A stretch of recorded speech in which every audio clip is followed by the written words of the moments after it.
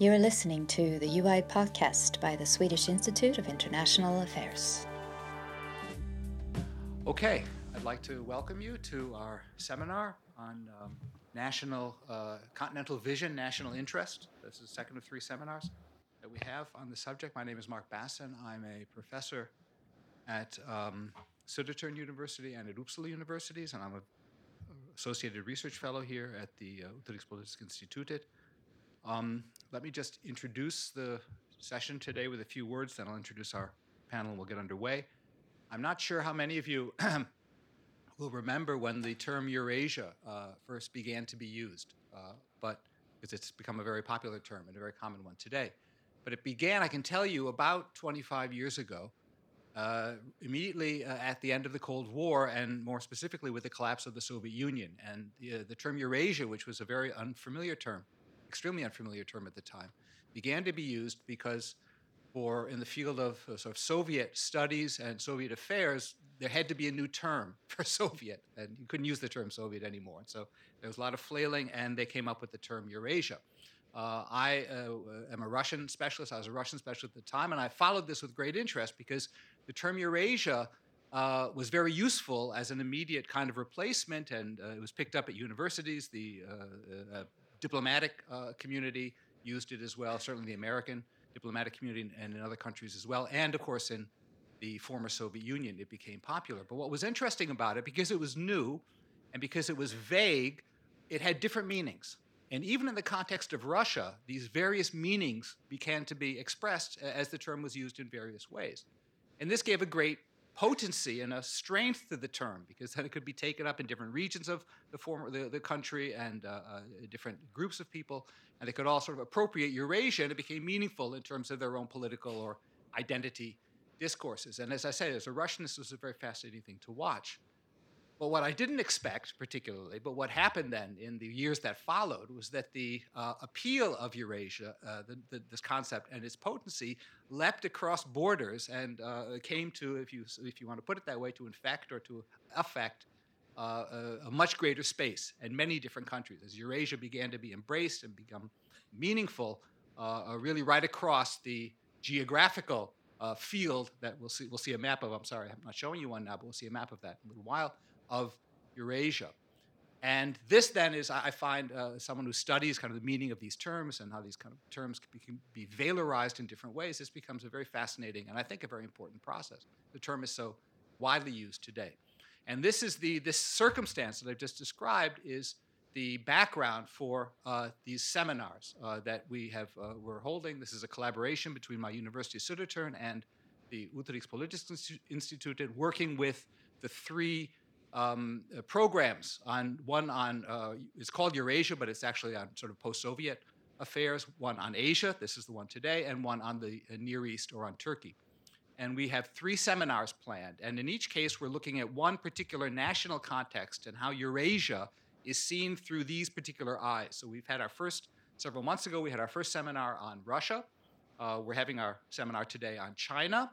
And the third one, which we'll have at some point in next year, we haven't yet programmed a date for that, this will be on Turkey. And the title, as I say, of the series is Continental Vision, Eurasia, National Interest. That is, how do these different particular national contexts understand the geographical term in different ways. It's a very fascinating, as I said, I think in ways a very important question to consider. So we have three experts with us. I'm just the moderator. As I said, I'm a Russianist. I don't know too much about China. I'm very interested in hearing. We have with us, in the order that they will speak, Nadège Rolland, sitting here to my left, a senior fellow for political and security affairs at the National Bureau of Asian Research, which is a think tank that's based in Washington, D.C., and in Seattle. She worked before that for many years as an analyst and advisor on China and East Asia to the French Ministry of Defense. The main focus of her work is China's foreign and defense policy, and more broadly and more, dare I say, grand strategy. As she puts it, most recently, the author of a book, China's Eurasian Century, Political and Strategic Implications of the Belt and Road Initiative, which could not possibly be more relevant to what we're talking about today. I asked her desperately a few days ago to be sure to bring a copy of the book so I could wave it around, which she has done, but she tells me she left it in her hotel So unfortunately, we don't have it to see, but this is, I'm sure it's a great work that came out 2 years ago. Yeah. Her articles and commentaries have appeared in leading journals, the Washington Quarterly, Foreign Policy, the Wall Street Journal, and the World Service, the BBC World Service. Our second speaker is Zhiguang Yin, who is a senior lecturer in Chinese language, I guess, at Chinese history at the University of Exeter in the UK, and the director of the Global China Research Center at Exeter. He's also a visiting professor at the Eurasian Studies Unit of the Shanghai International Studies University, which is where he and I met last summer. He's a founding member and executive board member of Concilium, which is a think tank, a policy think tank based in the PRC, established in 2011. His research interests include modern Chinese intellectual and legal history, ethnic minority policy, history of international relations in the 19th and 20th centuries, and China's role in contemporary international politics. I think I better say that in terms of what you're going to talk about today. His most recent book, The Politics of Art, Creation, Society, and Practice of Theoretical Struggle in Revolutionary China, 2014. And so these are our two main speakers. They'll speak for about 20 minutes each. Then I'll give the floor to Björn Jerdén, who is the director of the program here on China, or Asia, I guess it's called, who will offer a commentary. And then we will open it up, and we should have plenty of time for discussion and feedback. So thank you very much for coming. And without further ado, Nadège, please. Thank you, Professor Bassin, and thanks for the invitation to the Swedish Institute of International Affairs. I'm very honored to be here. You mentioned the previous discussions last April about Russia's vision of Eurasia, and I think that the speakers really pointed to a sort of nostalgia underlying Russia's vision for an interest over current Eurasia. I got the sense from listening to this session that Russia's vision was based on a feeling of loss born out of the collapse of the Soviet Union, like an open wound, really, that was not completely healed. So very much nostalgic of the past. And for China, really, the vision for Eurasia is anything but the past. It's really turned towards the future, very resolutely so, even if, of course, we can find some underlying reference to the past in the way that the official rhetoric presents the vision to the outside world.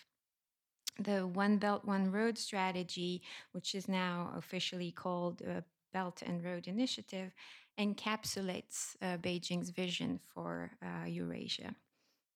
Even if the historical reference is now completely subsumed or it has disappeared under the BRI acronym, the vision harkens back to the ancient Silk Road.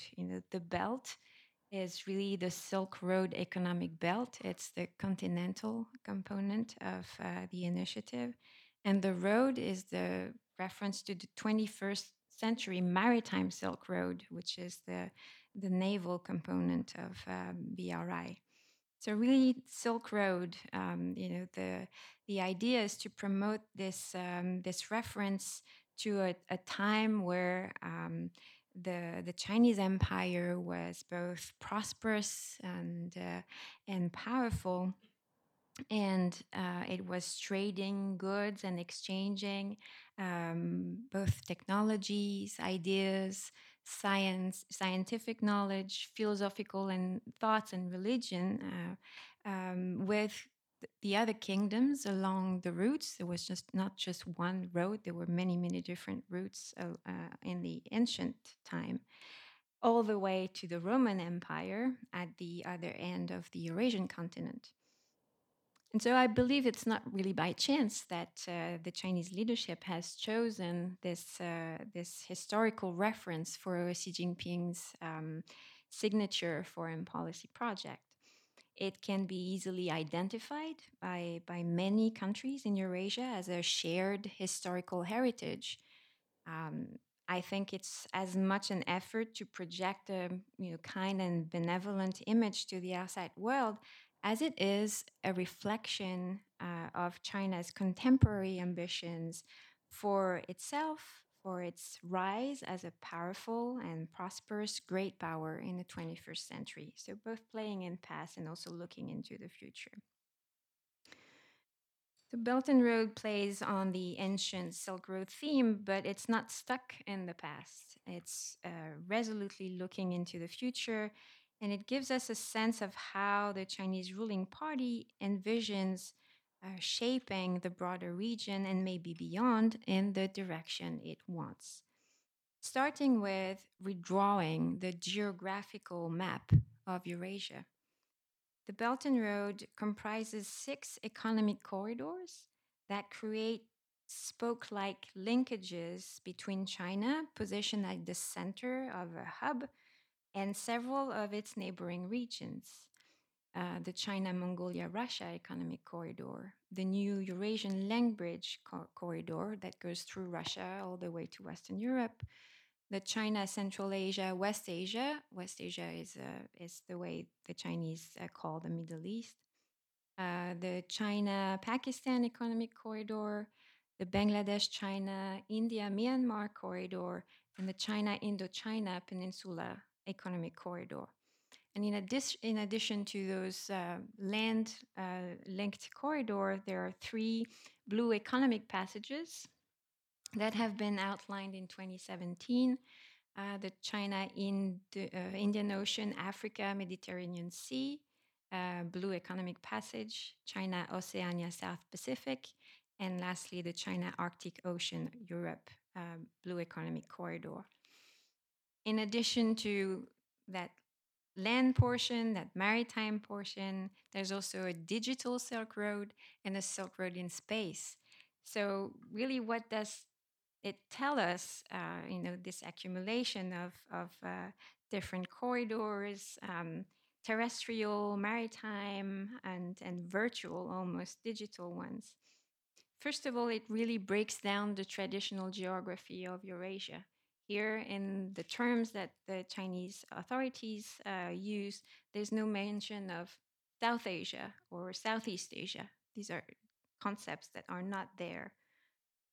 It really draws a virtual map of the region with China at its heart, as sort of a Sinocentric regional order. That's also very interesting.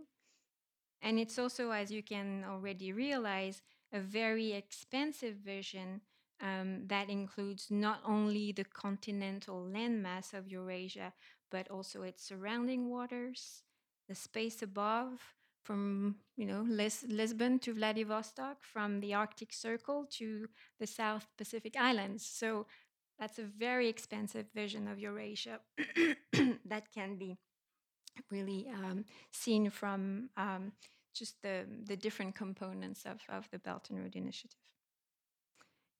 Belt and Road is also not only comprehensive in its geographic dimension, but also it's in its different components.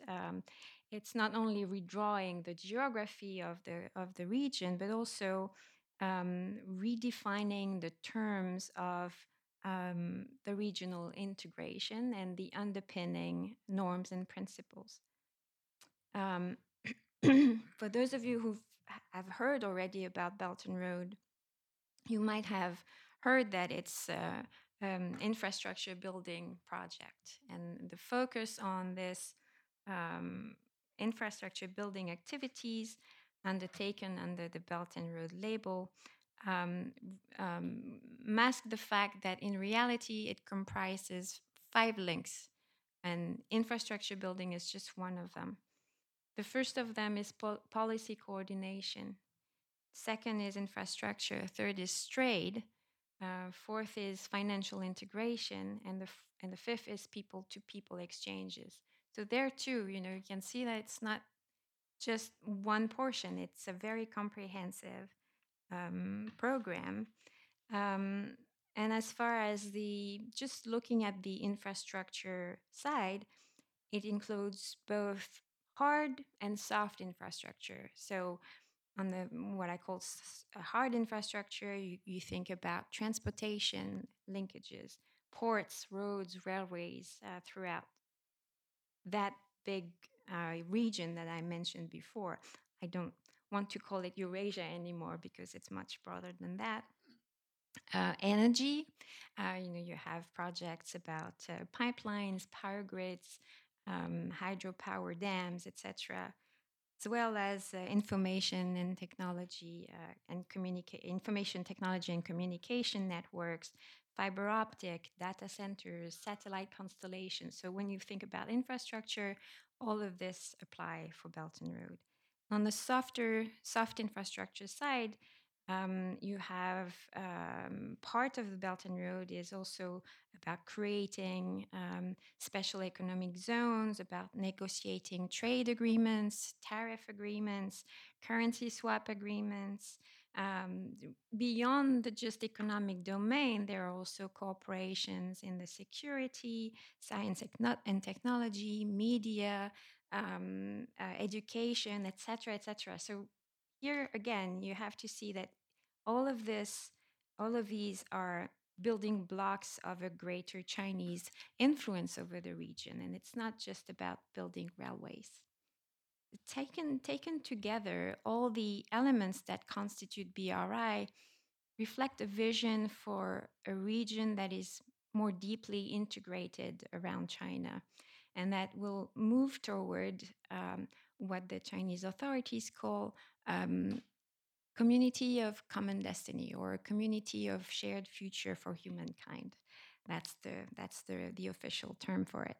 So there too, you can see that the ultimate objective is not building infrastructure, but fostering this community. And although this term has appeared more than 100 times in Xi Jinping's public speeches since 2013, there is no official clear definition about this community.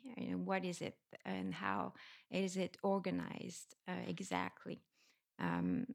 But when you read closely the official documents and also the academic commentary about this concept, it points to an aspiration to shape and redefine the international order and its underpinning norms and values according to the Chinese Communist Party's views.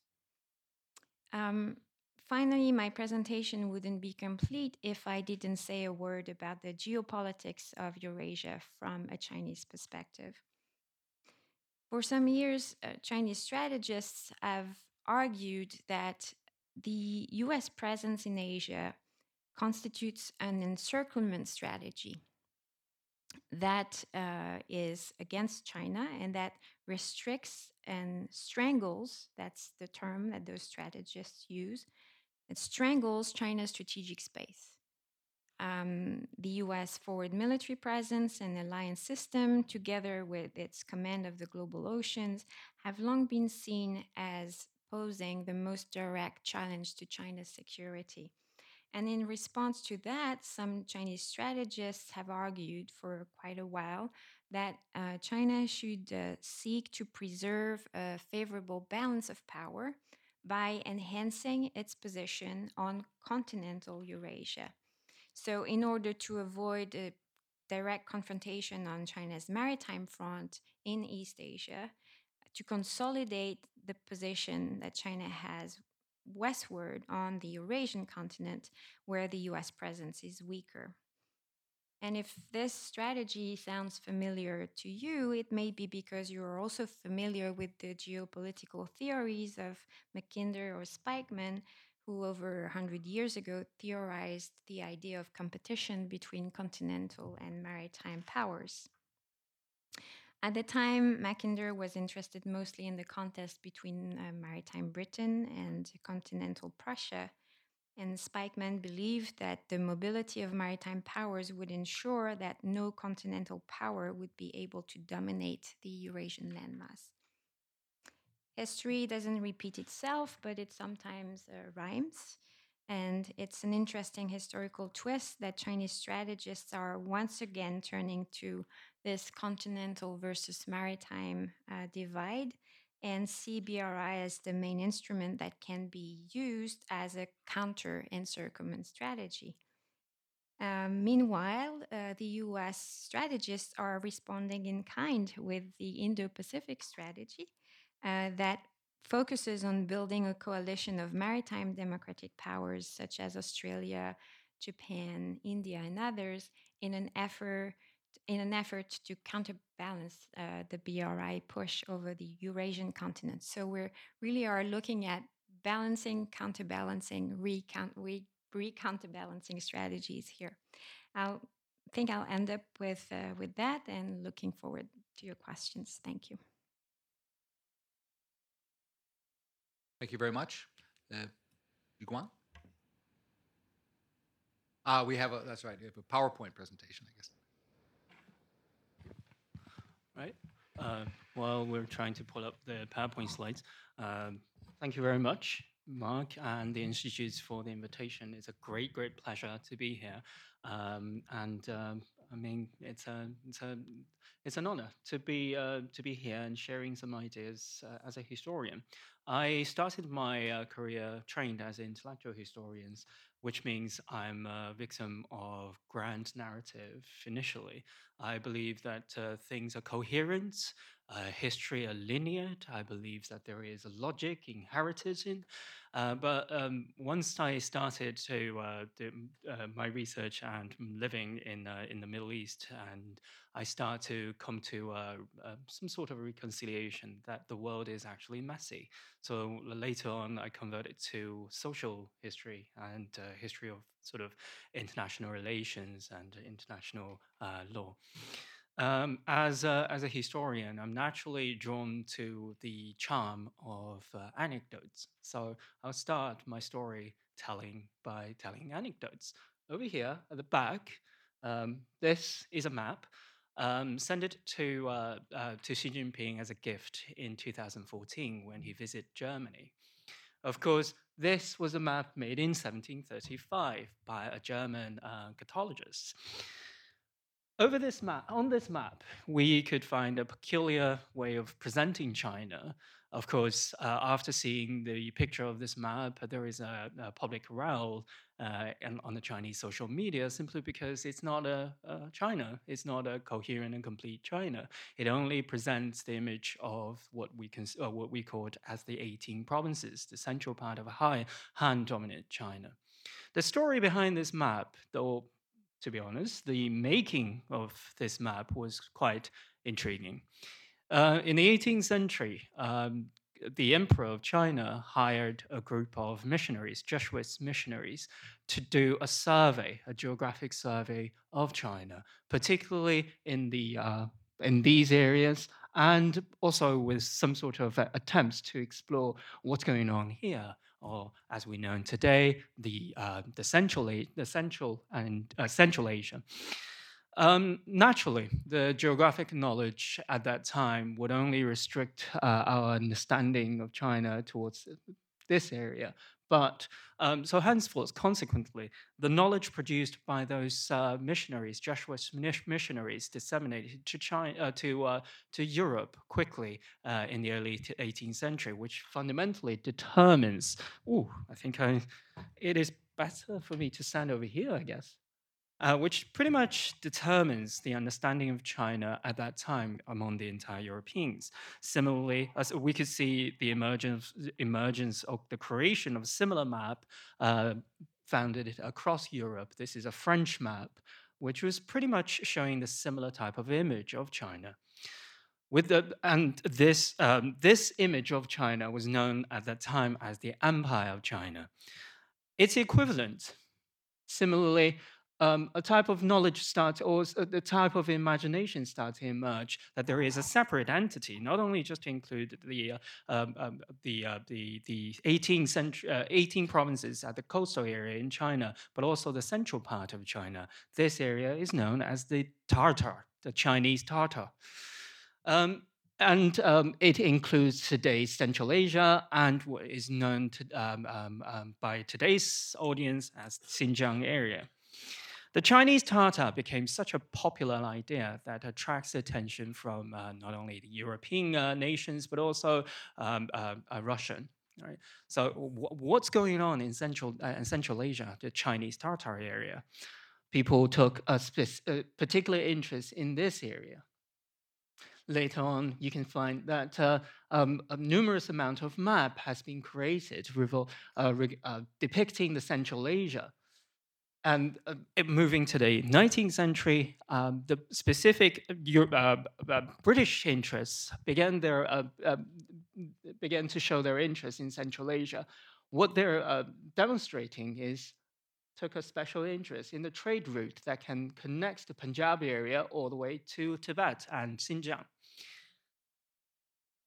And a similar map you can see created in the late 19th century, demonstrating a potential trade route that links the British-owned India to China. This is where the idea of Central Asia, why the idea of Central Asia attracts so many Europeans' attention, to find a possible link that breaks the barrier of Himalaya, that connects the Europe part, or the Europe-controlled part, to the central part of China. It was roughly, I would rather start the story of China by going even further back to the 9th century. This is a 9th century Chinese map depicting itself, as we can see, in different from the map created in the 18th century. The European depiction of this area largely focused on the geographic characteristic, largely focusing on the connection that links the different landmass. Whereas on this map, China seems to pay a specific interest, or the Chinese map creator seems to be sharing a particular interest towards what you can see, the inland river system, the inland water system. This is, as this one is a replica of the map, of this map, which is carved on stone in the 9th century. This particular interest towards inland water system was preserved in the Chinese map-making technique all the way until arguably 19th century. Here, this is the very first map created in the 14th century, showing the Chinese comprehensive map of China, or the Chinese Ming Dynasty.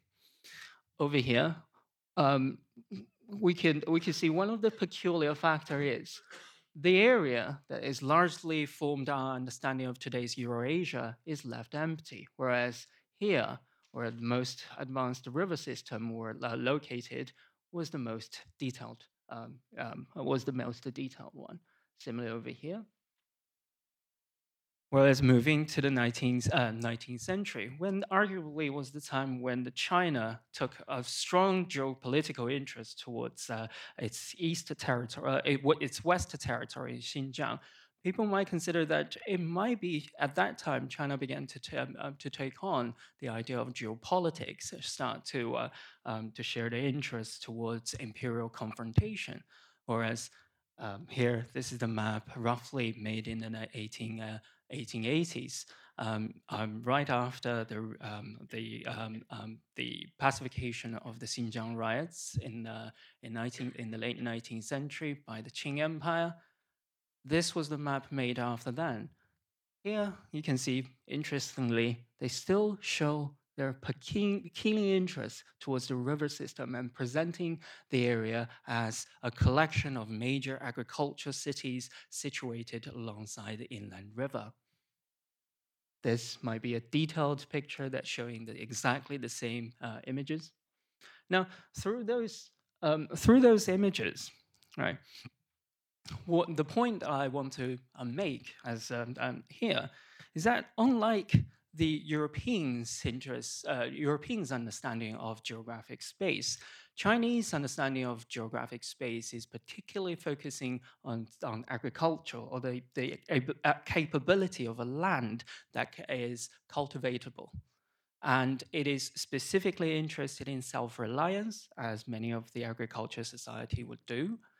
And it is particularly interesting in a collection of people, because in order to cultivate a land, you cannot do it single-handedly. You also need a strong government. You also need a strong society that implement irrigation system, big water hydrant system, and also to sort of manage the local taxation issue.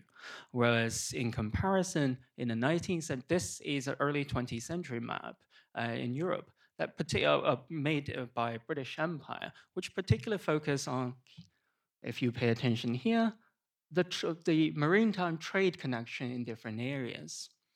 Unlike the Chinese interest towards agricultural land, the British, or arguably many of the European trade countries, were interested in trade routes. The geographic connection in different parts of the world, really their importance were manifested in the global market. If you're not connected by this trade route, then you are not necessarily important. So intriguingly, we can see this is the map showing the territory occupied by the British Empire, which conveniently located alongside the Trans-Indian Ocean and Transatlantic Ocean trade route. This Trans-Indian and Transatlantic Ocean trade route continues to influence our way to think about the world, or the world's connection today. This is a map in 1925. Yes, all right. This is a map made in 1925. Arguably, these trade routes continues to function as the main artery of the global trade today. Now, through these two maps, another conclusion I want to make, or observation I want to make, is it seems like today our way of understanding the world is largely restricted by our way of imagining the world, which is predominantly through trade. As we can see through the previous map, the trade connections was not celebrated, or it was not manifested or widely celebrated in a Chinese worldview, whereas it might be historically inaccurate to use this trade-created world mentality, worldview to sort of understand the Chinese behavior. Henceforth, another thing that I want to probably argue is to argue that the Belt and Road Initiative is predominantly just a trade thing. Right? Moving beyond, what sort of worldview? As an intellectual historian, I'm interested in people's worldview. In the following slides, what I want to make, point that I want to make is we are predominantly restricted by our worldview. So the way that we see and interact with each other is largely restricted by our own worldview. So in order to understand China, it might be important for us to jump outside the framework or the familiar terminologies which were coined or enshrined in our language of international relations or grand strategy. It might be important to think about China outside the grand strategy narrative or outside the IR terminology. What's the implication of today's IR terminology, or what's the implication of today's worldview in large, can be demonstrated on the following slides. Here, I play around with the Google search thing, which gives me this diagram. Basically, if we focus on the term civilization, right, we could see this is the British spelling of civilization, and the frequency of the word civilization appeared in English language works reaches peak roughly in the 1880s. Now, what's so peculiar about a British spelling civilization reaches peak in 1880? If we dig out our history knowledge, we will know this is the moment of the Scramble of Africa. The Scramble of Africa in British Empire was a very peculiar moment that many of the British intellectuals felt the obligation to justify their action in Africa. Why? They were trying to address the question, do the British Empire or the British people have the right to rule the entire world? Civilization naturally comes to as a convenient explanation. Here, the next slides is American spelling of civilization. there were roughly two peaks, starting from the post-First World War time and reached its peak in 1940. Now, the peculiar moment of 1940, we all know, was it was the time when America started to break away from its Maoism. In 1942, Henry Luce, the publisher of Time and Life magazine, published an article, famous article, in, I think, in 1942, February, in Life magazine, which is, by the way, it's a pictorial magazine, but he published a very important article titled The American Century. Now, Henry Luce was a missionary son. He was born in China. He shared a peculiar interest towards the world, and as any evangelical missionary son, he has a peculiar interest towards the world order, i.e., saving the entire world. So in his article, he said, America had this moral obligation to reach to the outside world and save and change the human civilization. And consequently, after him, the terminology civilization hits a crucial point, hits a peak in the Americans' intellectual discussion. Now, this type of interest towards development and civilization, it has its resemblance or has its dark moment in the so-called civilizing mission. This was a pictorial depiction of Kipling's famous poem, The White Man's Burden. What I'm interested in this particular picture is what sort of worldview it demonstrates. Here, human civilization or human development is a mountain, which means it's a linear ascent. You can only go forward. And alongside the process, you definitely need a leader, in this case, America and Britain. And along this process, humankind will overcome the difficulties such as barbarism, underdevelopment, and more importantly, the totalitarian, all sorts of political system that was considered as awful. And eventually they will reach the peak.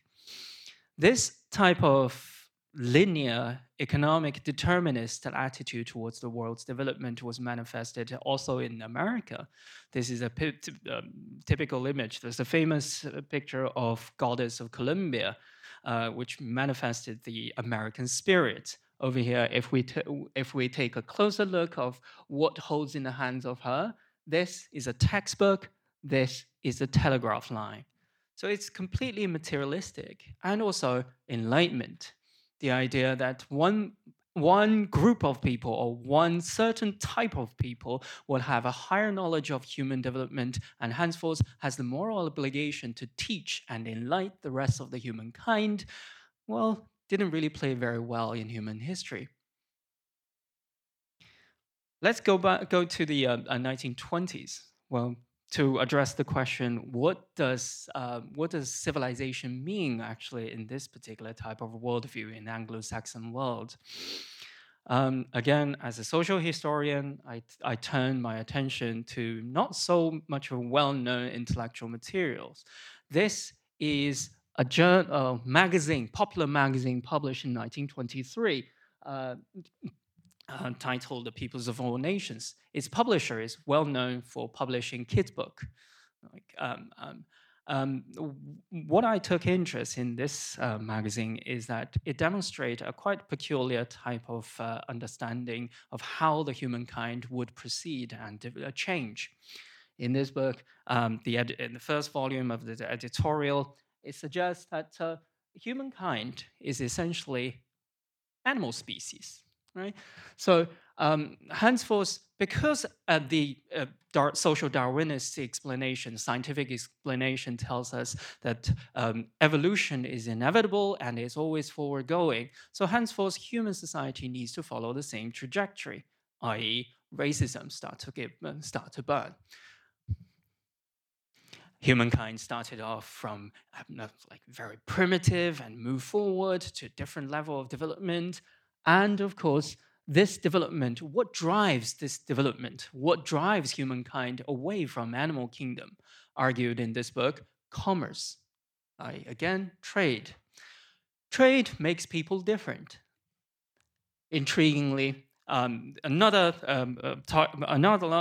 editorial in this journal tells us what is the future of humankind, or nations in this case. He argued that humankind have seen some troubled time, especially in the time. Well, remember when did this journal? When was this journal published? In 1923. 1923, it was not a particularly good time for Europe. Just after the First World War, loads of intellectuals were left with a question to address. Since we're so confident in scientific development will change humankind, how come humans still use scientific advancement to create war machines, using it to kill people? So this is a very important question for them to address. Conveniently, for this group of publishers, they found the answer. The answer is, well, there is nothing wrong with the confidence in science and technological development. There is nothing wrong to place our confidence in commerce will change humankind for good. What Germany did was particular because Germany was arrogant.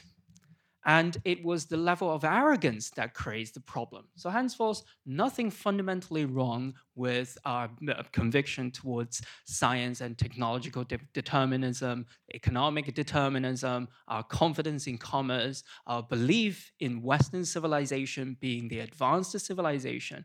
It is just a kid that with a extra large confidence that got things wrong. We can amend it for sure. The similar type of idea, belief towards civilization and towards the idea that enlightenment, i.e. there is only one leader in this human species, will lead the humankind to a better world, was adopted by Japanese at the time of late 19th century. Famously, if you go to Japan, the person whose face was still printed on 1,000 yen notes was the famous intellectual that introduced the idea of civilizing theory, or theory of civilization. And that theory of civilization led Japan to be the strongest advocate of Asianism, or Pan-Asianism.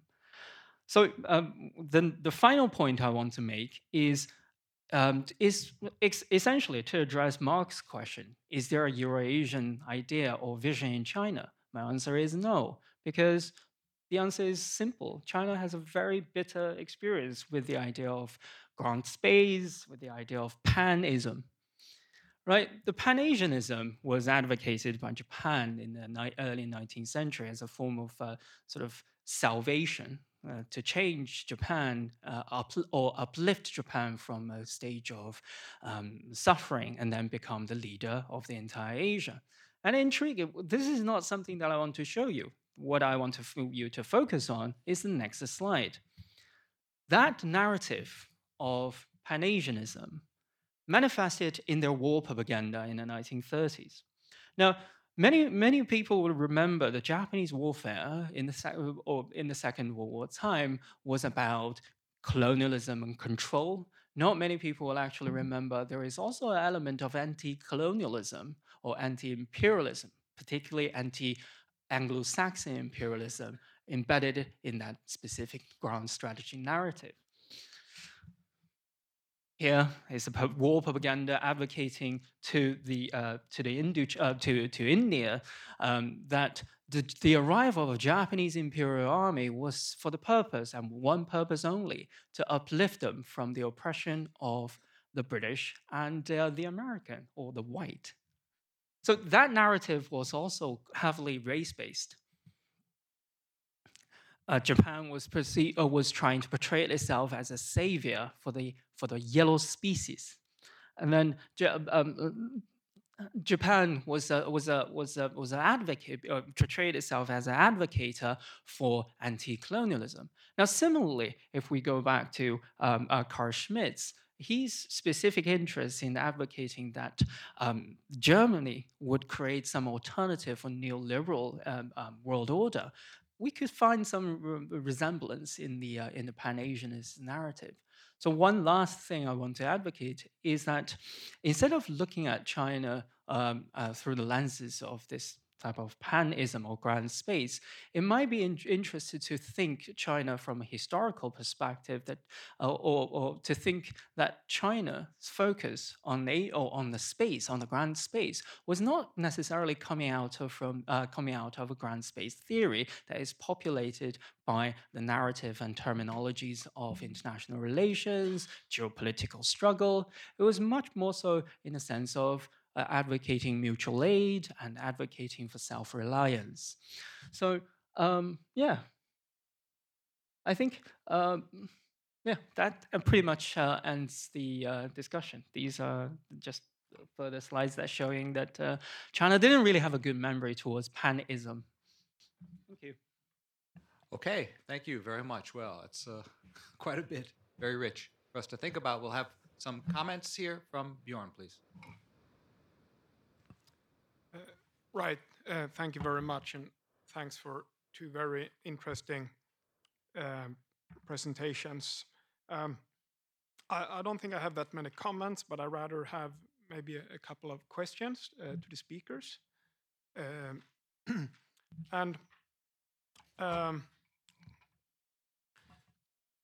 Well, if I will, try to pose questions that sort of connect your two different presentations a bit. Zhiguang, you talk about worldviews. You didn't say that much about Chinese worldviews, but sort of, well, prevalent mainly European American worldviews on grand space. But how about what's going on in Chinese foreign policy today and the Belt and Road Initiative? What kind of worldview is this based on? And you also said that we all can benefit from understanding China sort of beyond a common international relations vocabulary, focusing on great power struggles and so on. So if you try to connect that assumption of yours to this particular foreign policy initiative, what would be an alternative way to understand the Belt and Road Initiative? So that is one question to Zhiguang. And to Nadège. So the topic of this seminar series is on Eurasia.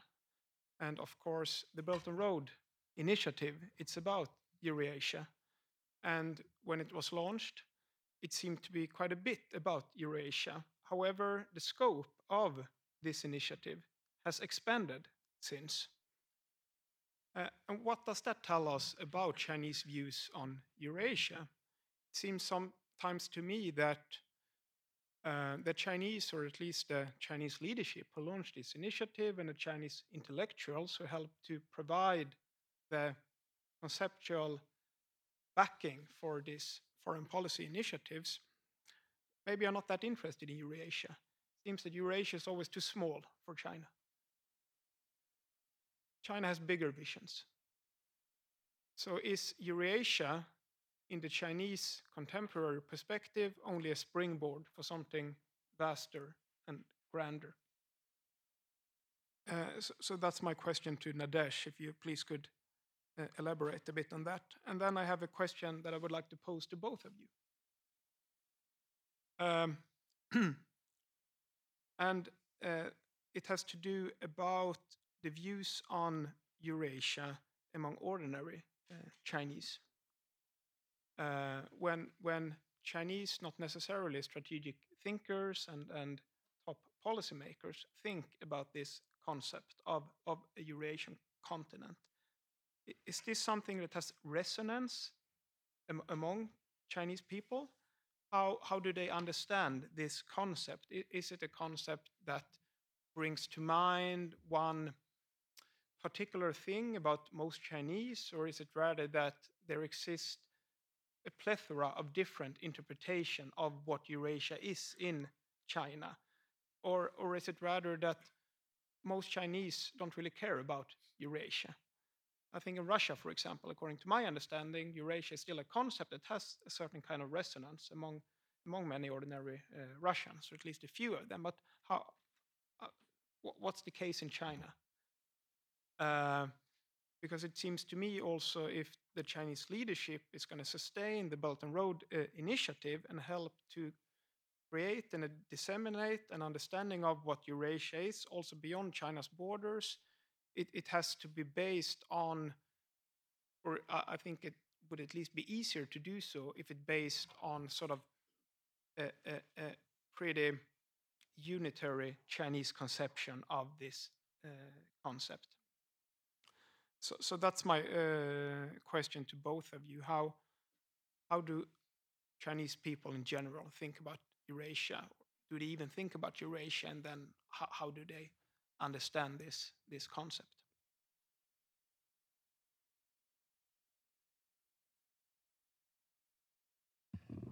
Thank you very much. I wish you had shown the civilization in Chinese at the end, because you would see a peek right now about probably. it. I think that would be an interesting finding too. Yeah, I when I published my book 2.5 years ago, I called it China's Eurasian Century. And I wonder if I had to publish today, whether I would choose the same title for precisely the reason you mentioned, because of this expansion of the scope. That was probably not, I don't think it was there at the inception of the design.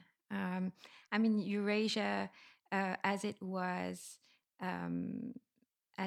seen even at the beginning of the Belt and Road strategy, was already quite a vast expanse. You know, it was already there are no official maps of the Belt and Road Initiative. There's only one that was published by the Chinese news agency in 2014 that shows there's a kind of a brushstroke across the land, and another one across the ocean, and that's those two strands that are supposed to show what the concept was all about. There's never been a detailed map of any countries that were supposed to be involved or anything. So it also showed you that it was more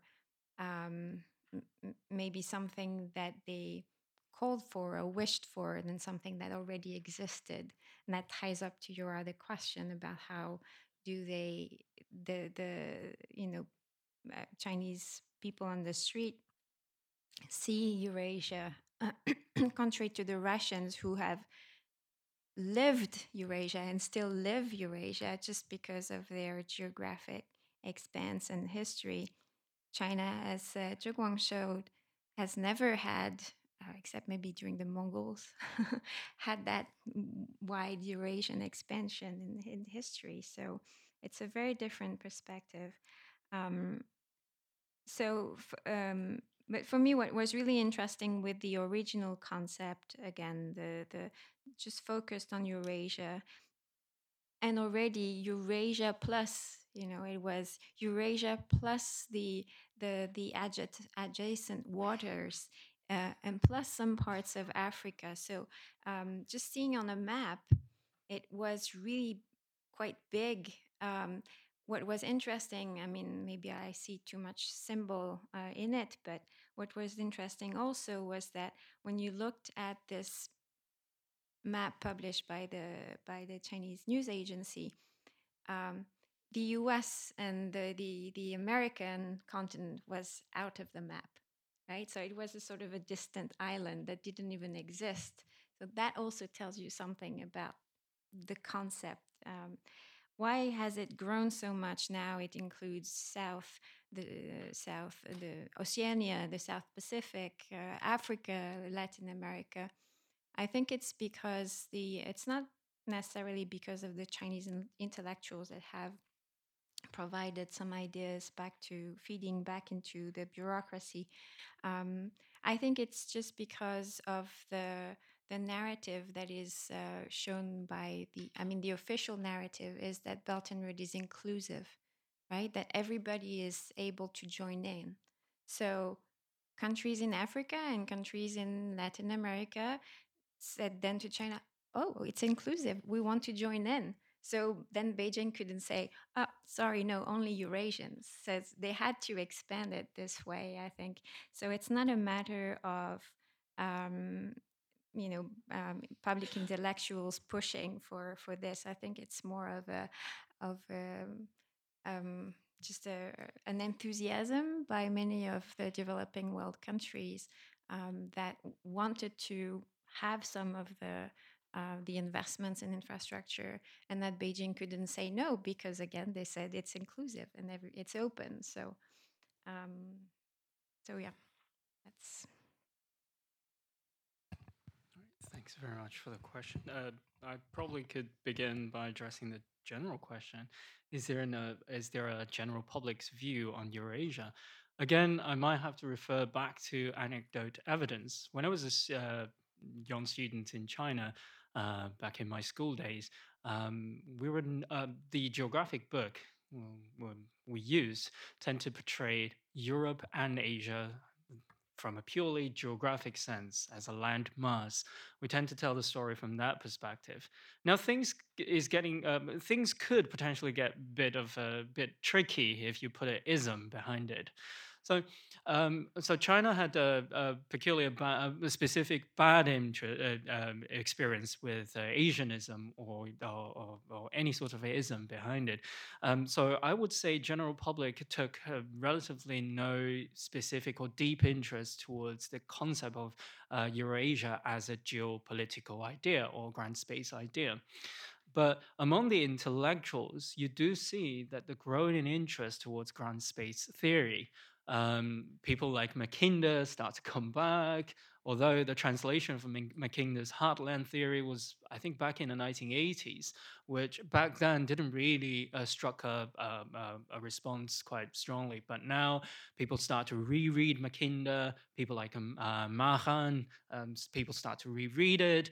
But again, it's the readership is limited to a certain amount of intellectuals who were either from the legal studies aspect or from the international relations aspect. I have a kind of a cynical explanation towards that. It seems like particularly why the international relations theorists or scholars refer back to intellectuals materials that created in the 19th century is that, in early 20th century, is that because they don't have a workable theory. The theory that most of the IR scholars right now in China subscribe to seems to be hitting a dead end with the rapidly changing global situation or power balance, whatever you name it. And this is a generation that was educated after the fall of the Soviet Union. So, which means all their knowledge comes from the American textbooks. And since even people like Francis Fukuyama start to question the universality of liberal democracy, then those international relations scholars definitely need to find something to go back to. They can't obviously go back to a 19th century theory of civilization, which of course strikes a negative memory. So going even further to European intellectuals, because the European empires, particularly the British Empire, they don't have that much of a grudge, or very close contact with the British Empire. So people like Mackinder began to emerge as a favorable solution. But this links back to your first question: what is the alternative if we can't really resolve our situation, our worldview understanding through IR theories? I guess we just need to be a little bit more creative and down to earth, which is to explain the current situation. I'm a fervent believer of two things. One is history actually repeats itself, and second, we are what we read. So if collectively we sort of start to subscribe to a way of understanding the world, understanding the past and the current situation, we might be able to interact with each other to direct our behavior towards the future based on our worldview, the changing worldview. And that specific alternative, I guess, I don't have a non-bias, non-partisan explanation or explanation to that question. Coming from a historian's perspective, I can only say that I completely trust historical narrative, i.e. contextualizing things. I don't believe that China is abide by a certain type of grand strategy rhetoric. There is no top-down coherent top-down strategy that determines the trajectory of Chinese foreign conduct. It's always situational. It's always sort of responsive in a sense. But it is up to the intellectuals to provide some sort of grand narrative to articulate or to rationalize that sort of behavior. And yeah, I guess that's my answer. We just need to be a little bit more creative. Thank you. Thank you very much. I think I'm going to exercise chair's privilege and begin our question. We can now go to the questions, but I'm going to ask two questions myself. I had two, and Bjorn asked actually both of them remarkably, but I had two other questions. So happily I can go back to that, and then we'll open it up. On the question of, these are a little bit more specific, on the question of Mackinder and Spickman, this is really fascinating for me. I'm a historian of geopolitical ideas, actually, so I've kind of lived with this stuff. So it's really fascinating to see it in the Chinese context. But it does raise questions, because, of course, Mackinder's original theory didn't talk about China. He was talking about a different part of the landmass of Eurasia. China didn't really fit into that. He didn't sort of view that in as continentalist. And it was an immensely influential, remains today an immensely influential idea, this continentality versus maritime. But it's always very clear, at least historically, which is which. So Mackinder, obviously, Britain, you have the Atlantic world is maritime. You have the heartland, Russia, is continental. Mahan, you mentioned Mahan. Admiral Mahan was an American theorist of the same type. Germany, which is very important too, is mixed between continental, and so it's all carefully calibrated. I'm not quite sure how China maps onto that. Which is very fascinating. I mean, that you say Mackinder's there, of course, he's everywhere. I mean, he's perennial. Every generation rediscovers Mackinder, and they'll continue, I'm sure they'll continue to do that into the future. But I don't see, I mean, help me, please, I don't see how how this continental maritime distinction maps onto the situation that we are looking at, and what you described so well today in China, which seems to be actually just both, and you have this notion of a combination of the two. So if you could elaborate, because the whole dynamic, the potency of this Mackinder model is the notion of a conflict and what happens when these two geopolitically conflict. And one doesn't have to accept that model. And I think what you're talking about is a very good way maybe of trying to move beyond it, or to look at something else, saying, well, but you don't understand this in terms of a conflict. You actually have both dynamics working. And so if you could talk about that. And with Zhiguang, there's so many things to say. You gave us your n-gram. I like that very much. The n-gram, that was the chart of the usage of the term. You very nicely, yes, you have the British spelling, and then you throw up the American spelling, the Z instead of the S, and you get a very interesting, slightly different constellation, which is very fascinating. But there's another spelling you could have used, because you could have gone back to the German origins, which is, in a sense, as important as anything, the Spenglerian origins of this concept for today, which would be a different word, Kultur, and then they have Zivilisation, but that's with a Z. It doesn't quite, so that would be interesting. But I mentioned Spengler, not because historically, but he has his idea of civilization was different.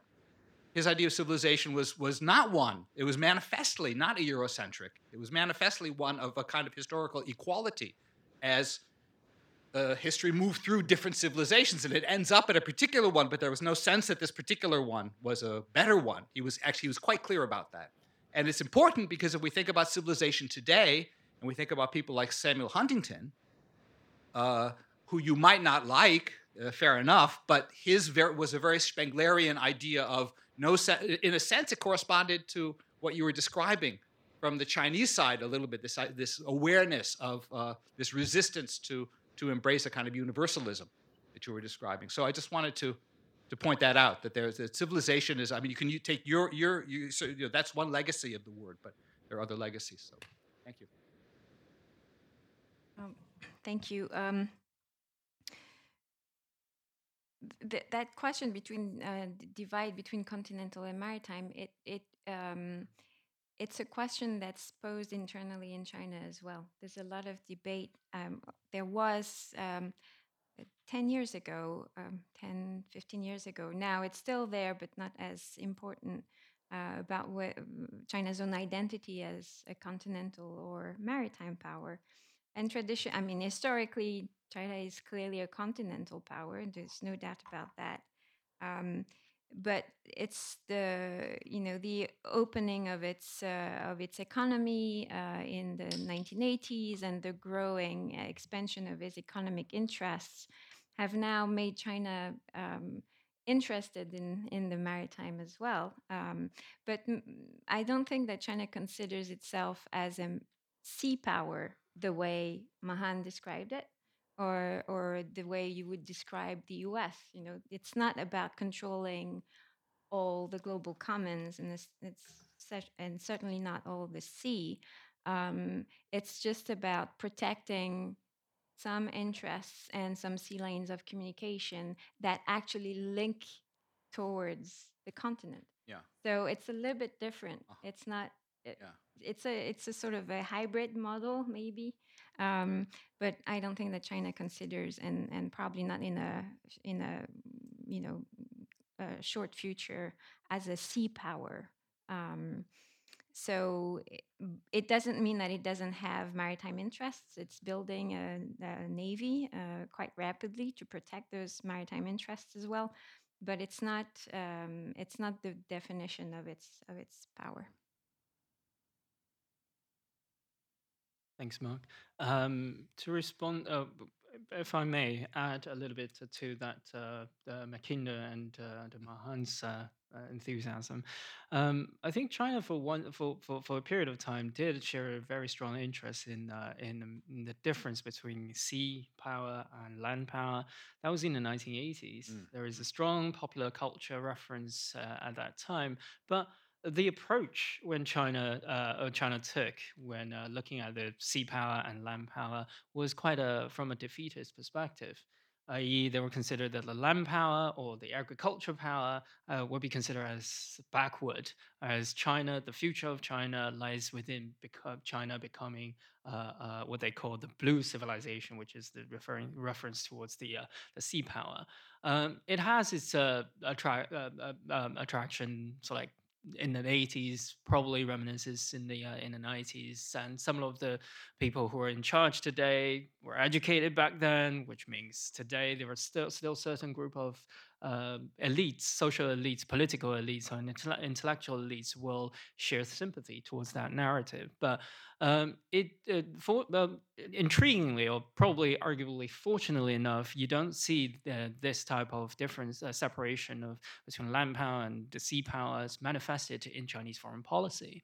So this, I guess, up until now, you do see, particularly in this current administration, you do see that the reference towards Afro-Asianism start to emerge. It's not a landmass. It's precisely a reference towards the Cold War sort of conflict, emphasizing that what binds people together is not necessarily their physical presence, but more importantly, their shared ideological or historical experience, i.e. being the oppressed. Being the subject of this sort of 19th century imperial expansion, and then becomes share the experience of being a colony or semi-colony, henceforth the Afro-Asian country. So this is manifested in Xi Jinping's talk in 2015, when he, for the first time after decades, he was the first Chinese leader to revisit Bandung and gave a speech there. And that speech, I personally do find it's quite intriguing, in the sense that he didn't really speaks in a sense of power balance, speaks in the sense of alliances. He refers quite strongly to the historical memories of being oppressed, which is precisely the Bandung legacy when they were firstly initiated this type of third world collaboration. And then 2 years after, I think it was 2017-ish, I don't remember quite clearly, he did a speech in Davos talking about China's take on international commerce. He's not speaking in the sense of economic competition, but in a strong, manifests it quite strongly that commerce, what is important in international commerce is not to create interdependency, but mutual support, and in a sense of collective, or in a sense of a collective development. And this idea again was manifested in the 2019 speech during the Asian, I think it is called Asian Culture or Civilization Meeting, whatever. And then he specifically again referred back to a shared identity of Asian and Asia, and that Asia does not have a leadership.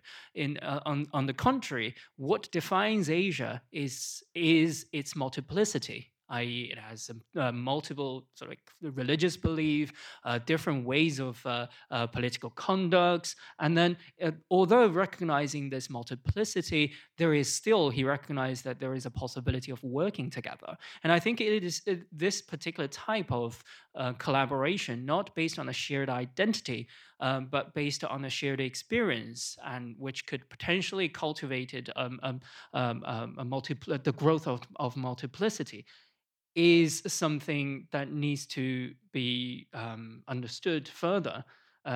This is beyond the Spingener and Huntington's idea of sort of culture.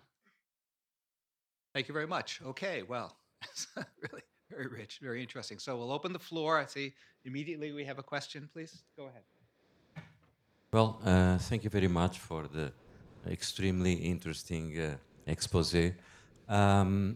I would like to, maybe this may sound as a slight provocation, I hope not, to confront and to see how could this fit into what you have said.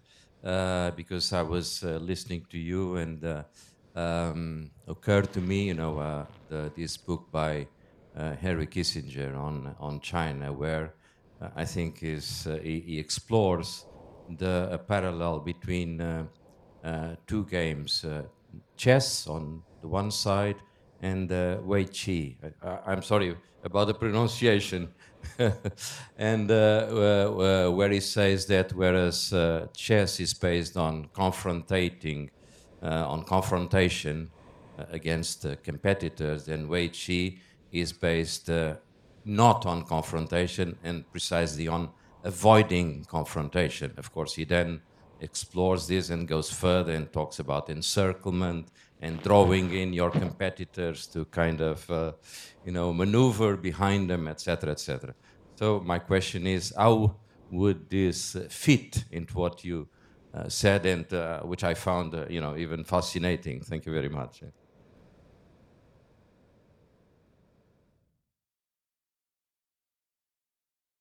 we collect questions, or what is? It's either way. All right. It's either way. Either way. We can take maybe 2 more questions. Yeah. Okay. Then there was a question over here, I think.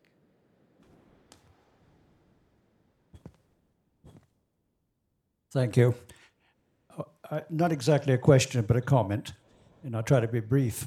But I'm fascinated, especially by Professor Yin's series of cartoons and maps and so on, about these big movements, historical movements. First, European colonization, especially would you emphasize trade routes and all that sort of thing. And then the expansion across the North American continent, you had pictures of that, and now we have the BRI, the Belt and Road thing. The question always is, in everyone's mind, it seems to me, who benefits from this? And it's always placed in terms of good things: civilization, Christian movement, and empowerment of the various kinds.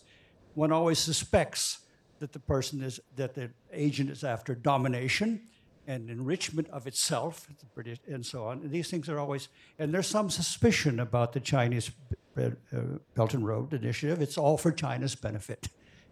But it seems to me, in the long run, these things are always balanced, and I was very positively, reacted positively in my mind about the description of the soft benefits being emphasized, and also by speeches in China, that in fact, these big movements generally do result in empowerment. And in the Asian situation today, by the magnificent book by Mr. Panak called The Future is Asian, I don't know if people know about that, this is empowering the whole region. It's not just China reaching out, but it's creating a system of all kinds, physical and mental and economic and so on, empowerment. Countries like Kazakhstan and Uzbekistan are really benefiting from this. And international commerce in this area is not done in dollars, it's not done in euros, it's not done in renminbi necessarily. It's Asian, new kinds of finances. So the whole thing, I think, is very exciting. And I think one should be not too skeptical about China and not just focus on China. All the people taking part of this are benefiting or being exploited to various extents. That was my comment. Thank you. I think we can have one more question, maybe the young man right here.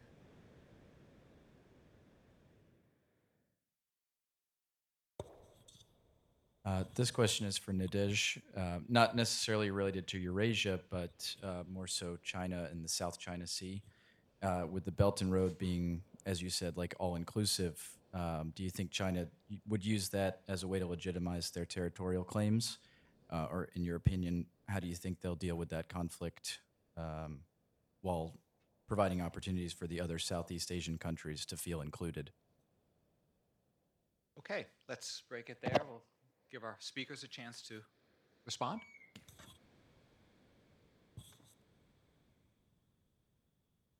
I don't play chess and I don't play Go, so I don't know which game we're playing here.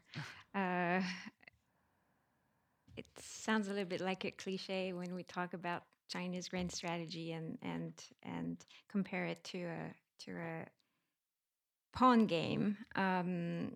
But yeah, maybe in that case, if you want to continue on that imagery, you might think that China is playing the Weiqi game. So it's putting different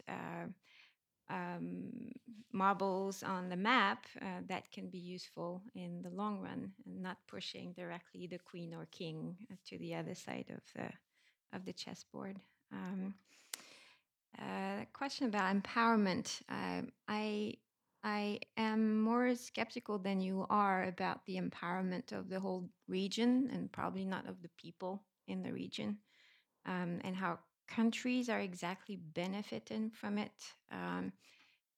We need to see in the long run how this goes, but the first few years of Belt and Road don't give me the impression that countries are really benefiting. There's a lot of promises of investment that are not done in reality. When you think about Belt and Road, it's mostly about loans that add to the debt burden of countries that are already very weak. I'm saying add to the burden. It's already there, but it adds to it. Local people don't necessarily benefit from those projects. In some areas, they displace populations without asking them what they think about it. There's environmental costs to it. You might think that this is, the cost of progress, right? You need to put a road or a railway somewhere, and then you need to have a population cost or an environmental cost, but it's not necessarily the case that it should be done this way.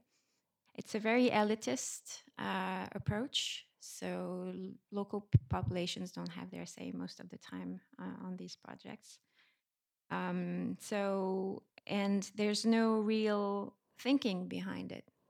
The United Nations had a Trans-Asian transportation program that was supposed to link countries all across the continent in the 1960s. This is not what this is all about. It's basically trying to respond to, it's aligning the needs, the so-called needs of the local countries to what China can finance.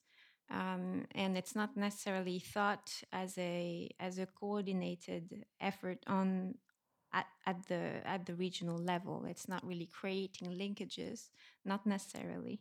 Sometimes it does, but not always. And is it about China's benefit? It is thought to be about China's benefit. The drivers for this are mostly about, creating economic growth for China. State-owned enterprises going, and contractors are Chinese and workers are Chinese in most of these projects. The financial integration and the swap agreements are in renminbi, so it goes back to China. The loans and the different investments go back to Chinese companies. It's about also trying to alleviate the differences in development within China, anchoring the poorest provinces to a broader region. So these are the real drivers behind it. So we'll see if it benefits the region. We'll have to see. But for now, I'm really skeptical about it. And not to say anything about the standards that come with those loans and projects that are not according the international standards. No transparency, corruption, no open binding. Not the conditions that international financial institutions ask from countries whenever they are doing the same kind of contracts, in terms of, again, transparency and open bidding and support for civil society, anti-corruption measures, etc. So we'll see. Belt and Road as a way to legitimize its territorial claims in the South China Sea. I think Belt and Road is, or those investments are used, or investments or loans, or the economic incentives in general are used to create some leverage and get some political results that are befitting China's interests. So it's there too. It's very difficult to see it. So, in so short term, how would that affect the positions of the different claimants in the South China Sea? But if you think about how to maybe come towards an understanding at the ASEAN level, it's creating, China's influence is already creating a lot of dissensions inside of the ASEAN, with Laos and Cambodia being certainly very much anchored in its sphere of influence. And so if you think about maybe a code of conduct vote or something like that, you might think that maybe you won't have a consensus, and ASEAN works on consensus basis. So you won't probably have a consensus on the decision that's made on the South China Sea. But China is saying that there's no multilateral, solution to this. It's more on a bilateral basis. And this is going to be more and more difficult for countries that, again, are confronted between, there's a tension between their national sovereignty and also the economic leverage that China is using more and more to influence their decisions. That's for sure. So that's a complicated answer to your question. Okay, thank you. Zhiguang? Yes. I think I'll just begin by talking on the second question, if I may. I mean, when I was little, I was born in the north part of China. And if I want to travel to Shanghai, I need to go on the railway. And that railway journey is 3 days, 3 days and 3 nights, or all in all 72 hours. And I have fantastic experience account along the railway line. Why? Well, whenever you stop, local vendors will come closer to the railway line. Doesn't matter if this is, as long as the train slows down, local vendors will approach closer to the railway and holding their local produce and trying to sell to the passengers. And I had a great experience. So that was the first time I tasted the barbecued chicken from the Shandong area. I drank the local drink, whatever. Just along the line, it was a fantastic 3 days. So what I guess what I want to say is the Belt and Road should be understood in a different manner, simply because the physical presence of a road, unlike the previous trans-Indian Ocean and transatlantic ocean trade, which is revolving predominantly alongside major trade ports. Now, the difference between ports and land ports, or seaports and land ports, are significant. Seaports, you basically connect dot to dot, whereas land ports, you can't do that.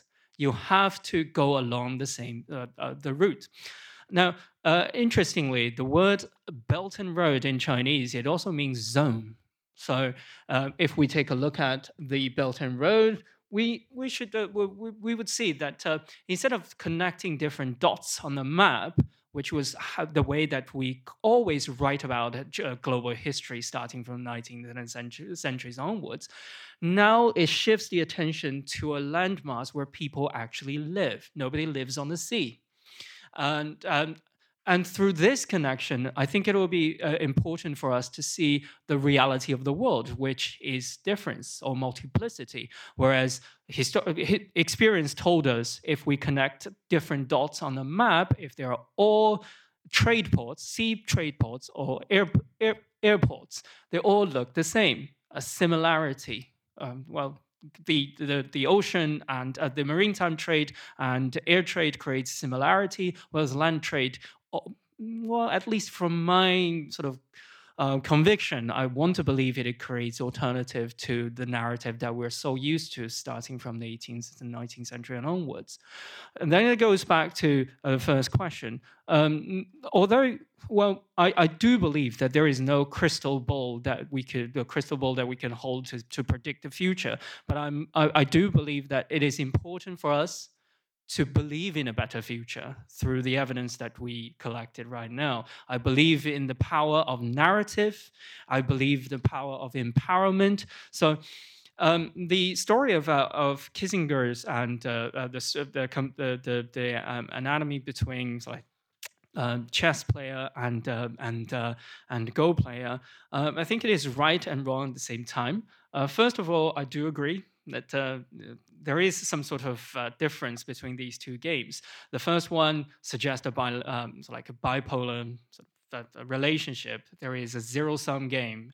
But in the end, Go game also leads to a zero-sum game.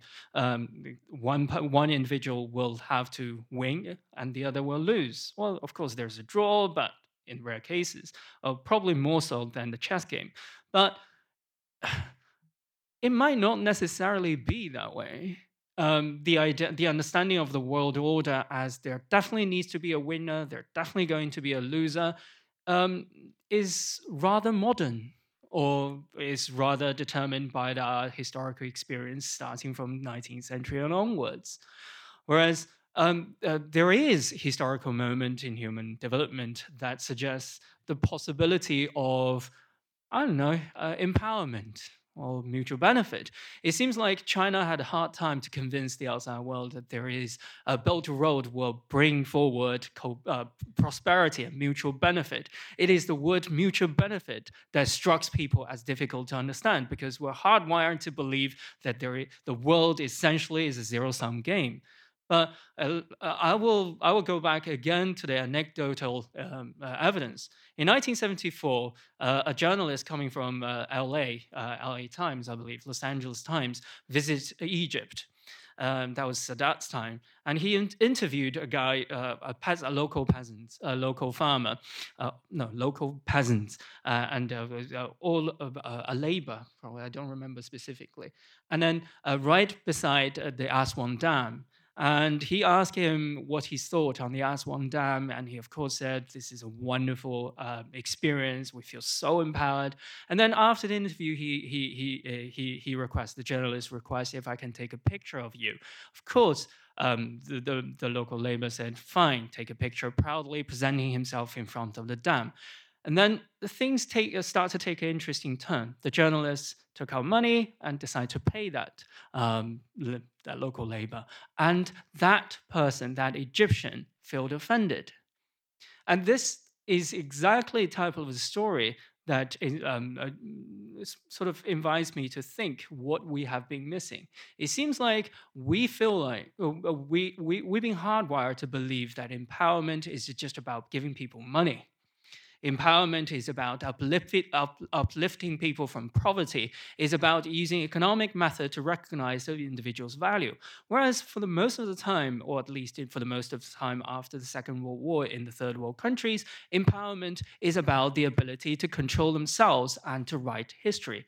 And it was precisely that in that moment, the journalists felt that there is a gap. There is a gap between him and the Egyptian peasants. There is something that the journalist living in the society that he deems as universal fails to understand the behavior and the worldview from the other side of the world. And I think it is important for us to understand there is an alternative over there. One thing I always talk about in my third world project is the modernization and developmental theory that we're focusing on is so focusing on uplifting people from poverty, whereas fail to recognize that it is inequality in the third world that strikes people's attention. It is not about giving people handouts. It is about making individuals, making general publics to feel that they're part of the grand narrative of humankind. And it is precisely that sort of initiative, transforming or giving the possibility of narrating the world history, not from seaports, not from similar locations, cosmopolitan major cities, but from a large landmass that has historically been ignored in our narratives. Or probably in a couple of years later or 100 years' time, historians who write the 21st century history, they might have to shift their attention away from Shanghai, Calcutta, New York, and then start to pay attention to Central Asia.